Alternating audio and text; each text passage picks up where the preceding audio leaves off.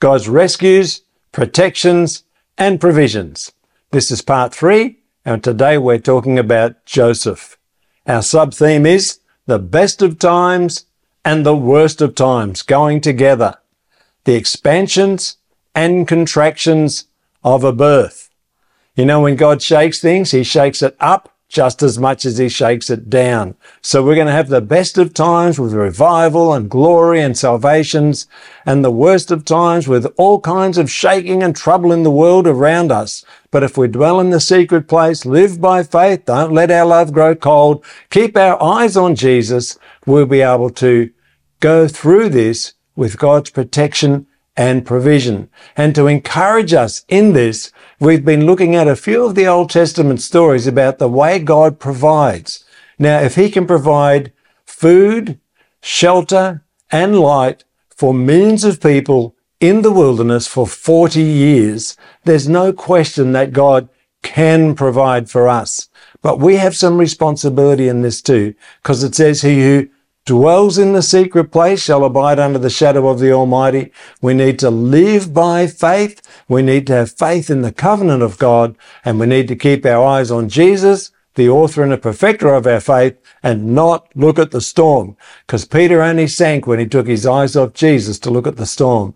If we keep our eyes on Jesus, our faith in the Word of God, our feet firmly established in his covenant and promises, he can meet every need of ours. He can provide for us, protect us, and get us through the difficult times in between or simultaneous with the great revival, joy and outpouring and laughter, salvations and healings and the miracles and expansion in his kingdom. Let's pray. Father, as we open your word today, we're asking that you would move supernaturally in our lives and enable us to not only see what you're saying, but have an understanding of how it applies, and that faith would come in each of our hearts today, Father, according to your promise, that faith comes by hearing and hearing by the word of God, in Jesus' name. Amen. For some background scriptures today, we're looking at 2 Peter 2:9, and this is what it said. The Lord knows how to deliver the godly out of temptations, and to reserve the unjust under punishment for the day of judgment. God knows how to rescue you. He can keep you safe. He needs your faith. Matthew 24:3-14. I'm going to read this again because it's so important for us to understand that even though, you know, the doctrine about the end times and the coming of Jesus has a lot of different versions and ideas around, if we read what Jesus said, it sets us in a right direction, because nobody can dispute Jesus. Here we go. Now, as he sat on the Mount of Olives, the disciples came to him privately saying, "Tell us, when will these things be? What will be the sign of your coming and of the end of the age?" Could be 3 questions, could be 2. But it's a when and a sign. And Jesus answered and said to them, "Take heed that no one deceives you." Notice, he didn't say, "I promise no one will deceive you." He said, "You take heed that no one deceives you," showing us that staying out of deception is our responsibility. In other words, we've got to stay in the Word of God all the time, so that we make sure no one, no demon, nothing can deceive us. Amen. For he said, "Many will come in my name, saying, I am the Christ, and will deceive many. And you will hear of wars and rumors of wars. See that you are not troubled." Again, our responsibility to see that we're not troubled. For all these things must come to pass, but the end is not yet. Perhaps I should read it like this. All these things must come to pass. You can't pray to stop wars and rumors of wars, because he said they must come to pass. But we can be protected through it all. Jesus went on to say in verse 7, "Nation will rise against nation, kingdom against kingdom. There will be famines, pestilences, earthquakes in various places. All of these are the beginning of sorrows or birth pains." So we can see here that there will be famines. These things must come to pass. It's no use praying, "Lord, let there be no famines," because he says there will.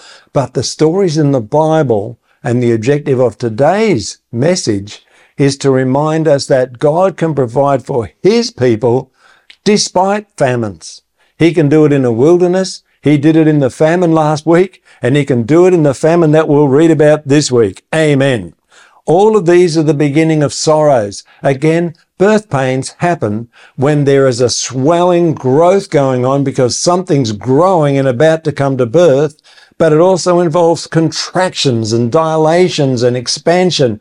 So this time that we're in is intensifying in birth pains because they get stronger and closer together. There's going to be a birth of the new millennial reign of Jesus, and there's going to be lots of new births in his kingdom, but there's also going to be shaking down with famines, with pestilence, with earthquakes, with wars. And this week we've certainly heard of a fresh earthquake and a brand new war starting up. This needs God's move to keep us safe. Amen. Verse 9. Then they will deliver you up to tribulation and kill you. You'll be hated by all nations for my name's sake. So being hated, going through tests and trials and persecutions is not to be unexpected. And we just have to remember that Jesus showed us what to do when we're persecuted. He said, pray for them that persecute you and despitefully use you. He said, if they persecute you in this city, flee to another. We have to obey Jesus exactly. Then he is able to minimize the effect of the persecutions, stopping us completely, and we can keep moving. Amen? Then he said this, and then many will be offended. That means we got to watch out not to be offended. We need to keep practicing forgiveness. They'll betray one another. We must not do it. We've got to have loyalty. They will hate one another, and many false prophets will rise up and deceive many. And because lawlessness will abound, the love of many will grow cold. We have to keep our love running hot. Keep up forgiveness. Stay in the Word of God. Stay in the Spirit of God. Keep praying things through. Standing on the Word that promises us the ability to forgive. That I forgive all others as God in Christ has forgiven me. Amen. We don't want our love to grow cold. But he who endures to the end shall be saved. And this gospel of the kingdom will be preached in all the world as a witness to all nations, and then the end will come. The best of times and the worst of times going on simultaneously or in rotation. There's going to be both these things happening, and this is what's coming up. But God can keep you safe and rescue you through it all. But there will take a few things, including submission to God and to the leaders he places in our life. Amen. Our series theme is God is growing your faith in him by what he has done, so that you're ready for what he will do. Amen. We're on part 3 today. This is Joseph. This is Genesis chapter 30, verse 24. So she called his name Joseph and said, the Lord shall add, in her case, to me another son. But the word Joseph means the Lord shall add. So we want to look at this theme today. What is Jesus showing us about his rescue, protection, and provision from the story of Joseph? We're going to see 8 things. First one, Joseph's destiny. He will add. So Joseph's destiny from before he was born was that he would add to God's kingdom. And I'll just add to that, he not only added to it, he certainly didn't allow any subtraction. So he had to be involved in protection, provision, and rescue. Amen. Number 2, Joseph's favor, shown with the coat of many colors, picturing a many-faceted anointing. 3, Joseph's dream. God gave Joseph a vision of authority and administration. The objective wasn't to put him over people so they'd be subservient, but was to put him in a place of authority so he could administer God's love and wisdom on earth to protect people and rescue them. Number 4, Joseph's pit. Certainly he went through testing before triumph. That could be called Joseph's persecution. Number 5, Joseph's Potiphar. This was partial dream fulfillment, but it was a flesh test as well. Number 6, Joseph's prison. Again, a partial dream fulfillment because he administered the prison, but this was a patience test. He felt like he'd been forgotten, and he had for several years. Number 7, Joseph's palace, which was a mature dream fulfillment, and he finally came into the fullness of the assignment God handed in his life, and he operated in wise administration. And remember, he lived in a palace. He had an awesome chariot to ride around in. He had wonderful outfits and clothing, and he had a princess to marry, and he had lots of kids. Amen. He was blessed. Number 8, Joseph's destiny fulfilled. Through the many-colored anointing and dream, he saved God's family or God's kingdom. He enabled them not only to stay safe, he provided for them, as we'll read later, and their little ones, so that the family of God could grow, and thus the kingdom of God could grow on the earth. Amen. God used Joseph. He looked after him, even though he went through persecution and testing and temptation. God protected him, brought him through, and brought him to his destiny. And this is what we want to see happening for you. And that's why we look at the Word of God, because this not only enables us to avoid being deceived, but empowers us with the grace of God to fulfill our destiny too. So number 1 today, Joseph's destiny was in his name. He will add. Equals kingdom growth. There it is again, Genesis 30 verse 24. So she called his name Joseph and said, the Lord shall add. Amen. God's going to use you to help win people, disciple them, add them to his kingdom, lead them into being great worshippers of God and fulfilling their destiny as well. This is God's destiny for you, to be part of a soul-winning, discipling, maturing team. Amen. Number 2, Joseph's favor led to a coat of many colors, or you could say an anointing of many colors and facets. Genesis 37 verse 3. Now Israel, that's Jacob's new name. Now Israel loved Joseph more than all his children because he was the son of his old age. He also made him a tunic or coat of many colors. Again, I said, many anointings, many faceted anointing, all, of course, parts of Jesus' anointing that were allotted to him. But these are just some that I noticed. Leadership anointing. He had a dream and a vision. He knew the way forward and he knew what it was going to take so he could show the way forward to lead many people into protection, provision, safety, and rescue. Amen. He also had an anointing for dream interpretation, helping others into their dreams. He had an anointing for stewardship, administering another's property. He initially administered the wealth of Potiphar, then he administered the wealth and the affairs of the prison, and then he administered the wealth and the affairs of Egypt and Pharaoh. It was stewardship. He didn't own any of it, but he was able to administer as a wise steward, which God wants for us because we're all stewards. Amen. He had an anointing for wisdom to lead the way into fairness, equity, and provision for everybody. He had an anointing for holiness. It's an anointing that cannot be corrupted by any test, trial, or temptation. But as with our faith, this has to be tested. You will go through tests, but you can pass the tests by the anointing of God. God, it says, you haven't faced a temptation but such as is common to man, and God with the temptation will provide the way to escape. You don't have to fall in temptation. You can go through with God's grace and anointing, but it will take again. You've got to live by faith, stay in the Word, meditate in the Word day and night, walk in the Spirit, stay in love, keep your eyes on Jesus, be a worshiper of Almighty God, and live in the secret place. Amen. Abiding in Jesus. You've got to do it. You've got to live like that, and you will have the ability, the grace from God to overcome every temptation and trial that you go through. In Jesus' name, amen. The other thing we see in Joseph's multifaceted anointing was that he was anointed for a very supernatural forgiveness, which of course we are in Christ.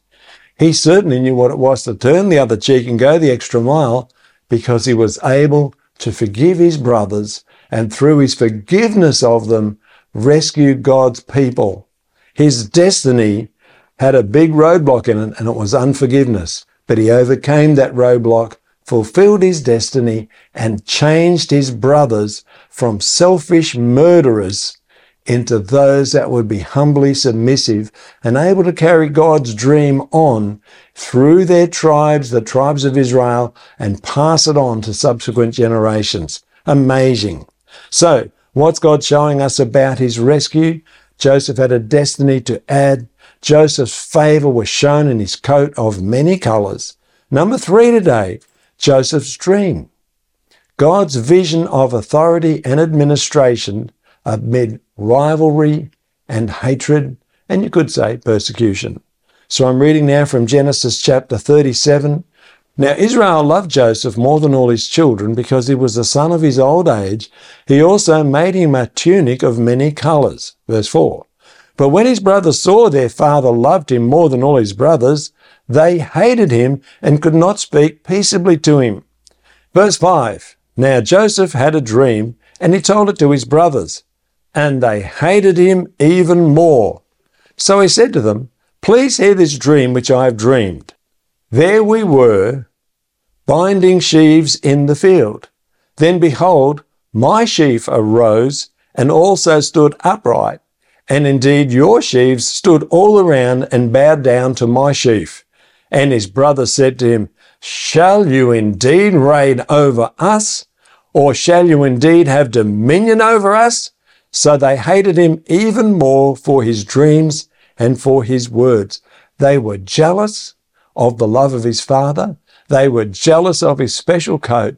Now they were murderously furious because of this dream. But what they didn't realize was that Joseph was sent by God to be a leader, not a tyrant, a leader who knows the way, shows the way, and goes the way. He was the leader that could get them through a famine sent by the devil to kill them. We've got to understand this. Joseph's dream reflected his God-given calling and assignment in relation to them. Initially, they totally rejected them, but of course this was fulfilled by the end of the story. So they hated him even more for his dreams and his words. Now, Jesus gave a parable for us that goes along the same line. And it said there was a king, he went away to get a kingdom, but some of his citizens hated him and sent a delegation after him saying, We will not have this man reign over us. Now, primarily, this is speaking about Jesus as Lord, who has the right to rule. Lord means boss, controller, one in charge. Jesus has the right to control and order you around, and me. But these people said, We will not have this man reign over us. But at the end of Jesus' story, when the king was made a king and he came back, in verse 27 of Luke 19, But bring here those enemies of mine who did not want me to reign over them and slay them before me. See, Jesus told another parable about this. He says, What king is there who has 10,000 troops, doesn't sit down first and think about whether with his 10,000 troops he's any match for the other king coming against him with 20,000 troops? So what does he do? He sends ambassadors to ask for the conditions of peace. The greater king, or the one with a greater amount of firepower, says to him, You can have peace with me, but everything you have is now mine.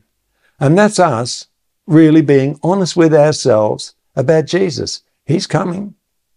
He's going to judge everybody according to their works. And we have to sit down now and decide whether we have enough righteousness on our own firepower to overcome him that's coming. And the answer is no, we don't. So it's better now to ask the conditions of peace from Jesus. Say, what's it going to take for me to be in right relationship with you? And he says, give me the ownership of everything and come under my dominion and let me be the ruler of your life. I want to be your king. And there's no alternative to that. And so if we yield to him and surrender to him now, give it all over to him, claim not to own anything, but we are merely stewards of what he now owns. And if we obey him as Lord, and if we put our total trust in him, he can keep us safe. Remember, Hebrews 5:9 says he's able to give eternal salvation. That's eternal. That's from today onwards. In any situation, it means rescue, deliverance, safety, healing to all those who obey him. Obedience and Lord go together.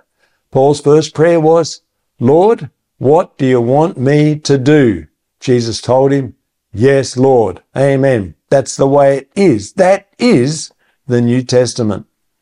You know, the saying in hell is, no one tells me what to do. Their theme song is, I did it my way. And they end up in hell because that's the way you get there. Amen. So, what's the way to heaven? I did it Jesus' way. I submit to him. He tells me what to do and I do it. Amen. So what's Jesus showing us about his rescue, protection and provision from the story of Joseph? You've got a destiny. He will add, cause kingdom growth through you. Jesus says he's given you favor, a coat of many colors. We also looked at Joseph's dream, God's vision of his assignment, authority, administration, being a steward, being able to know the way, go the way, and show the way through the God-given dream. The anointing on his life was to do this. It kept showing up. It showed up at Potiphar's house. It showed up in the prison. And then eventually it came to full maturity in the palace. Amen. So number 4, we're looking at Joseph's pit of persecution, testing before triumph. Genesis 37:12-28 says, Then his brothers went to feed their father's flock in Shechem. And Israel said to Joseph, Are not your brothers feeding the flock in Shechem? Come, I'll send you to them. So he said to him, Here I am. Then he said, Please go and see if it is well with your brothers and well with the flocks, and bring back word to me. So he sent him out of the valley of Hebron, and he went to Shechem. Now, the story goes like this. When Joseph went to find his brothers, they saw him coming, and this is what they said. They conspired to kill him, and they said to one another, Look, this dreamer is coming. Come now, therefore, let's kill him, throw him into a pit, and then we'll say, Some wild beast has devoured him, and we'll see what becomes of his dreams. So they caught him, they stripped him of his coat of many colors and threw him into a pit. One of his older brothers, Judah, decided that it would be smarter to sell him than to kill him because there's no profit in killing him. So they sold him to Ishmaelite traders who were on their way to Egypt. Amazing story, isn't it? Just an amazing story. They sold him for 20 shekels of silver. So you can see in this story, jealousy led to hatred, led to persecution and murder, trying to stop him from fulfilling his destiny and dream and his God-given role in their lives. They were doing their best to kill off their only hope of survival and the survival of their family. You know, you need a leader. I need a leader. We all need Jesus. He's trying to rescue us. He's trying to keep us safe and lead us into our future. We all need a shepherd. But the truth is, you can't stop God's purpose. Joseph had the dream. He declared the dream, even though it was very risky for him to do that, led to all this persecution. But because it had been declared prophetically out into the open, God could watch over his word to perform it, kept Joseph safe, got him on the way to his destiny, even though he was sold as a slave. An amazing story.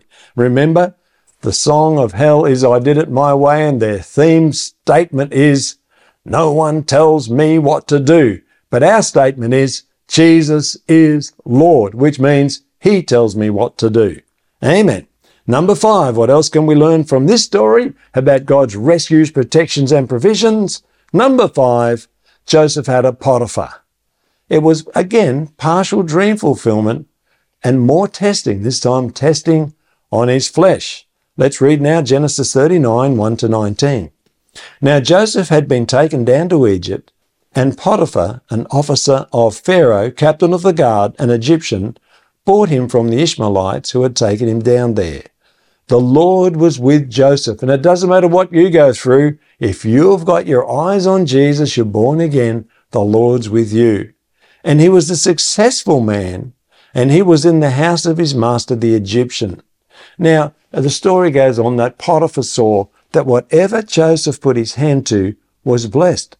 So he said, I'm better off releasing the future of my own personal business to him and getting my hands completely right out of it. It'll go better with Joseph in control than me in control. Smart man.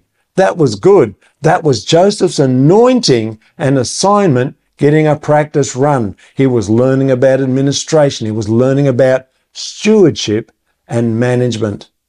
But there was a very, very serious test against his holiness because Potiphar's wife took a shine to him. She decided to try to seduce him. She tried over and over again to seduce him, but he kept saying no. And eventually, when there was no one else around, she tried extra hard. She grabbed hold of his outfit or his cloak. He ran, and it came off in her hand, and then she kept it, changed her mind about him. When Potiphar came home, she said, the Hebrew tried to rape me. Here's the proof. I grabbed his garment and screamed. He ran away. So they put Joseph in prison. He passed the temptation for being a fornicator. Amen. And remember 1 Corinthians 6, 18-20 says, flee sexual immorality, which is exactly what he did. Amen. 1 Corinthians goes on to say, your body is the temple of the Holy Spirit, whom you have from God. You are not your own, for you were bought at a price. Therefore glorify God in your body and in your spirit, which are God's. The King James, flee fornication. It's a bit of an alliteration and it's easy to remember. Glory to God. So, what else is Jesus showing us about his rescue, protection, and provision from this story? Number 6, Joseph's prison. Again, partial dream fulfillment because he was put in charge of the prison, and it was a patience test. So we read in Genesis 39 that the master, Potiphar, put Joseph in prison, but it wasn't long before the master of the prison started to recognize his gift. His anointing just kept showing up, his favor from God. And it wasn't long before the master of the prison put everything he was in charge of in Joseph's hand because he realized it was better with Joseph doing it than even he was doing it. He surrendered everything he was responsible for over to Joseph, just like we surrender everything over to Jesus. Amen. The Lord was with Joseph, it says in Genesis 39:21, and he kept everything in the prison running along. Then another one of Joseph's anointings showed up, the ability to interpret the dreams of others. Earlier, Pharaoh had rejected 2 of his servants, his baker and his butler. He put them in prison. And after they'd been in prison for some time with Joseph administering the prison, they both came out looking perplexed in the morning. Joseph said, what's going on? We've both had a dream. The butler explained his dream. Joseph interpreted that he would be restored to Pharaoh. The baker explained his dream, and he said, the interpretation of your dream is that in 3 days, Pharaoh's going to have you killed. Maybe he found him to be guilty in some kind of a treasonous plot. I don't know. And then Joseph said to the butler who was going to go into Pharaoh's palace again, remember me when you get there. Plead my case because I don't want to be stuck here in this prison because I've done nothing wrong. And I was sold out from my brothers in the land of my heritage. I did nothing wrong there either. And here I am. Please intercede for me with Pharaoh. But the butler forgot for a number of years until we get to number 7, which is Joseph's palace. Mature dream fulfillment and wise administration. And we see in this, we see the anointing of administration. We see the anointing of rulership. And we also see again the anointing of dream interpretation. So this is Genesis chapter 41, starting from verse 1. And it came to pass at the end of 2 full years that Pharaoh had a dream. Now in his dream he saw 7 cows coming up out of the river, good cows, fat cows. Then 7 skinny cows came up, ate the fat ones, and there was no sign they were any better. And so he didn't understand what that meant. Then he slept and dreamed a second dream from verse 5. And suddenly 7 heads of grain came up on one stalk, plump and good. Then behold, 7 thin heads, blighted by the east wind, sprang up after them. And the 7 thin heads devoured the 7 plump and full heads. So Pharaoh awoke, and indeed it was a dream. Now Pharaoh was troubled by this kind of double-headed dream, and people were asking what's going on. He said, I've dreamed a dream. No one could interpret it. Then, this is a couple of years after he was in prison, the butler remembered Joseph. So when Pharaoh heard about Joseph, he went and got him out of the prison. He brought him in and said, okay, can you interpret this dream? And Joseph gives a detailed interpretation. He says the dream, what you dreamed about, is what's going to happen in the future. It's going to be 7 good years, then 7 years of famine. 1 year of famine is usually bad enough, but 7 years of famine is a disaster. And then Joseph, with God's wisdom, explained to Pharaoh how to get through the 7 years of famine. He said during the 7 good years, you save up 20%, get everyone to bring in 20%, put it in big silos or whatever, and then for 7 years, you build up this great stockpile of grain, and then during the 7 years of famine, you live on what you've stored up. It's a very smart move. And then Pharaoh says, wow, not only can you interpret it, you also know how to fix it.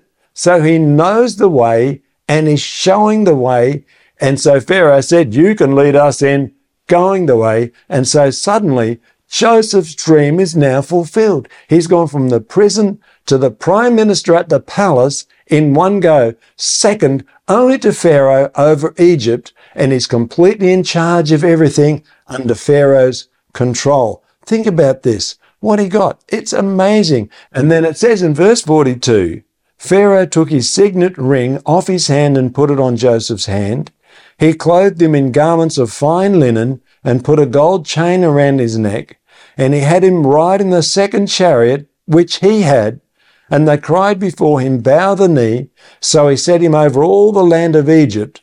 And Pharaoh also said to Joseph, I'm Pharaoh, and without your consent, no man may lift his hand or foot in all the land of Egypt.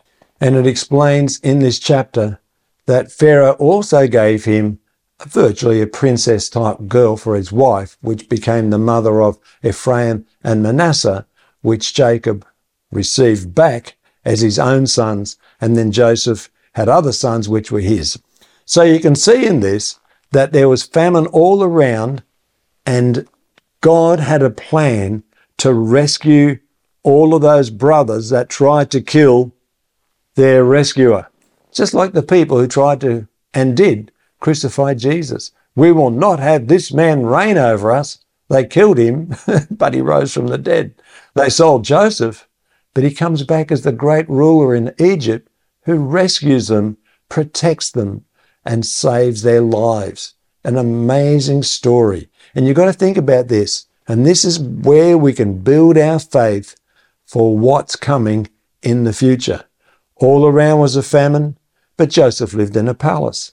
He had a position of authority. He had fine clothing. He drove an amazing royal chariot, but he used his power and position to help others from being in trouble in the famine. He helped his master's kingdom, and he rescued and protected God's family and kingdom at the same time. He made Pharaoh one of the most prosperous guys around in this process, saved all the land of Egypt, and in the finish, Pharaoh owned everything. Pharaoh owned all the land. It's amazing. It's a picture of what God is doing through you and through his people. He's bringing to pass his plan. God can raise you up to use you not only to be very safe and very well protected and provided during the famines that are going to come. Jesus said they must come. Amen. Famines, pestilence, and earthquakes. He said they must come, but God can provide for you, and he can put you in a position of authority, primarily through prayer, to see that his people are protected, to see that good things happen to the people around about, to stop a wicked or cruel tyrants or the work of the enemy ruining and destroying our nations completely, and to see that we are protected and provided, and all of that as well in the midst of it all. Amen. The worst of times and the best of times, it's all coming at once. Glory to God. So, and finally, number 8, what else can we learn about God's rescues, protections, and provisions through this? Joseph's destiny fulfilled. Through the many-colored anointing and dream, he saved God's family and brought his brothers to maturity. Now, this last little bit is kind of hilarious, but it's an amazing outcome. And this shows up right at the end of Genesis, because after their mutual father, Jacob/Israel, had died, then these brothers knew what they did to Joseph, throwing him in a pit, planning to kill him, stealing his coat of many colors, lying to his father, selling him into slavery. They knew what they'd done against this great, powerful prime minister, second only to Pharaoh in the land. And so they come to plead for their lives. Let's read this. This is Genesis chapter 50, verses 18 to 21. Then his brothers also went and fell down before his face, and they said, Behold, we are your servants. Has the dream come to pass? All their sheaves bowing down to his sheaf? Amen. It's a picture of rain. It's a picture of all kinds of things, but it is homage, respect, and recognition of his gift and calling. All his brothers fell down before him. Behold, we are your servants. Bing, dream fulfilled. Joseph said to them, Do not be afraid, for am I in the place of God? But as for you, you meant evil against me, but God meant it for good in order to bring it about as it is this day, to save many people alive. I guess he's talking about himself in the position to which God had raised him and for which God had prepared him. Now, therefore, do not be afraid. I will provide for you and your little ones. And he comforted them and spoke kindly to them. Amen. This, as well as many other things, is a story of great forgiveness. And through the love and the grace of God and God's ability to forgive, able to save others. A story goes like this that I heard years ago. The young man was a leader in a youth group, and he was trying to win some souls to Jesus. And he picked up this real rough guy and brought him to the youth group. And all that the rough guy did when he got confronted with the gospel, he went around and jumped all over the leader's car and dented the roof in. And when he got off, the youth leader, whose car was damaged, turned to him and said, would you like a lift home now? And he drove him home in the dented car. That's forgiveness. That's love. The guy who drove home was so convicted. He got saved, and he is still, to this day, a minister in the Australian Christian churches, and I know him personally. He's still there ministering. Isn't that amazing? And planted some great churches in his life. Why? Because the power of forgiveness is overwhelming. So I want to encourage you today, if you've never given your life to Jesus, now is the day for you to do it. Because how can you turn away from a man that was willing to be whipped, spat on, false imprisonment, false arrest, false trial, beaten, punched, crown of thorns rammed in his head, nails through his hands and feet, and hung on a cross because he forgives you? Because what you've done in your life through any sin that you've committed is probably worse than having someone jump all over the roof of your car and denting it in. He forgave you.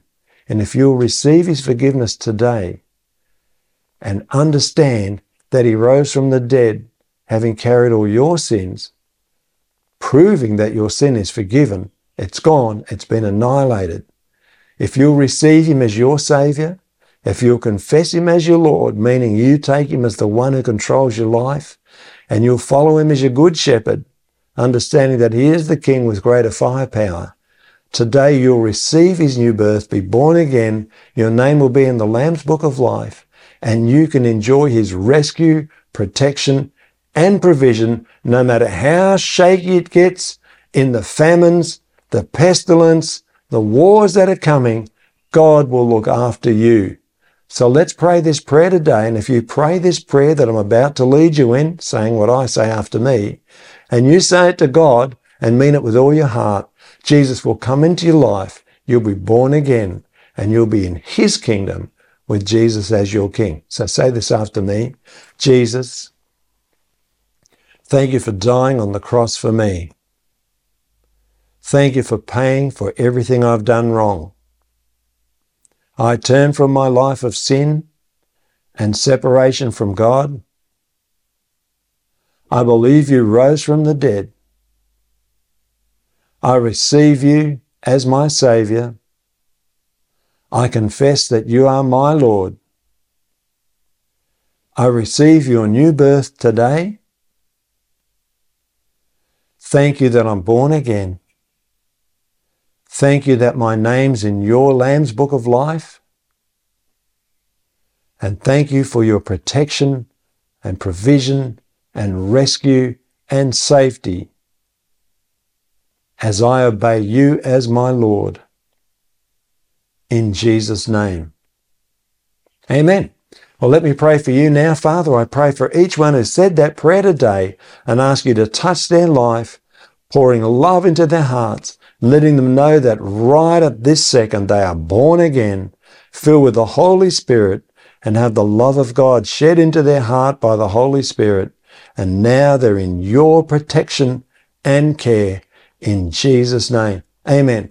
God bless you all. Thank you so much for watching today. And remember, God's protection, provision, rescue and safety are for you as you walk with Jesus as your Lord from this point forward. Amen. God bless you.